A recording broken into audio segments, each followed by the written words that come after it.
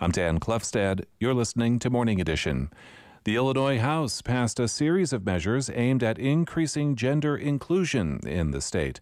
Cameron Cutinello has more. One of the proposals would add gender-neutral language to a law requiring insurance companies offer pap smear and prostate exam coverage. Democratic Representative Kelly Cassidy is the bill sponsor. She says the proposal removing male and female references would make coverage for the services available for everyone. It ensures that nobody is excluded from access to preventative care. The bill would go into effect January 1st, 2025. Another measure by Democratic Representative Lakeisha Collins would change references to boys and girls in Illinois statutes to gender-neutral language such as children. The proposals will now head to the Illinois Senate. I'm Cameron Cutinello. Legislation recently passed by the Illinois House would ensure both parents split pregnancy-related costs. The Pregnancy Expenses Act is sponsored by Representative Margaret Croak of Chicago. It lets a woman file a court claim to share medical bills and health insurance premiums with the father or intended parent of the baby. We all know that the cost of raising a child tends to fall disproportionately on a woman. We are talking about, in some instances, thousands and thousands of dollars, even when you have insurance. Croak says this would also require splitting the cost of an abortion if that's what the woman decides to do. The bill now moves to the Senate. Also going to the state Senate is a measure that would require full-day kindergarten in all schools by 2027.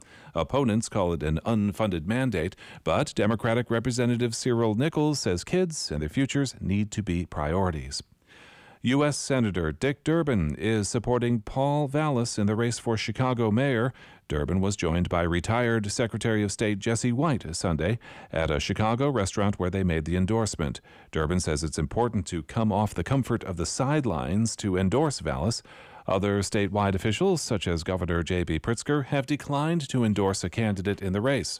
Durbin cited Vallas's work as the city's budget director and experience as CEO of Chicago Public Schools. Teachers' unions are backing his opponent in the April 4th runoff, Brandon Johnson. More than 100 nonprofit religious institutions, cultural centers, and reproductive health providers will share $20 million in grants through the Illinois Emergency Management Agency. The funds are meant to strengthen efforts to protect against security threats such as active shooter training. I'm Dan Klefstad. And I'm Jennifer Fuller reporting the news on WSIU. A formal recognition is planned for the John A. Logan College men's basketball team later this week as they came away with a national championship over the weekend. The Vols topped Northwest Florida State for the NJCAA Division I men's title. That's the first in school history. The team was welcomed back to town yesterday. Arrangements are being made for that formal recognition. The U.S. Department of Agriculture is proposing a new rule around voluntary made-in-the-USA labels for meat, poultry, and eggs. Currently, the label includes animals that were processed in the United States even if they were raised and imported from another country, or meat products that were imported and repackaged. Glenn Townser is an agricultural economics professor at Kansas State University. He says where the meat comes from is not a top priority for the average consumer. Origin and traceability is regularly the second lowest ranking factor for the typical person when they're making a protein purchasing decision. But he says the label proposal could provide niche market opportunities for producers. The USDA is set to take public comment on the proposed rule through May 12th.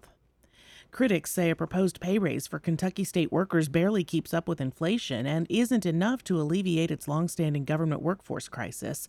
The bill would use $89 million for a 6% raise, despite having $200 million already set aside. Last year, the General Assembly passed an 8% across-the-board increase and funneled extra cash to social workers, family support staff, public defenders, and state police. I'm Jennifer Fuller.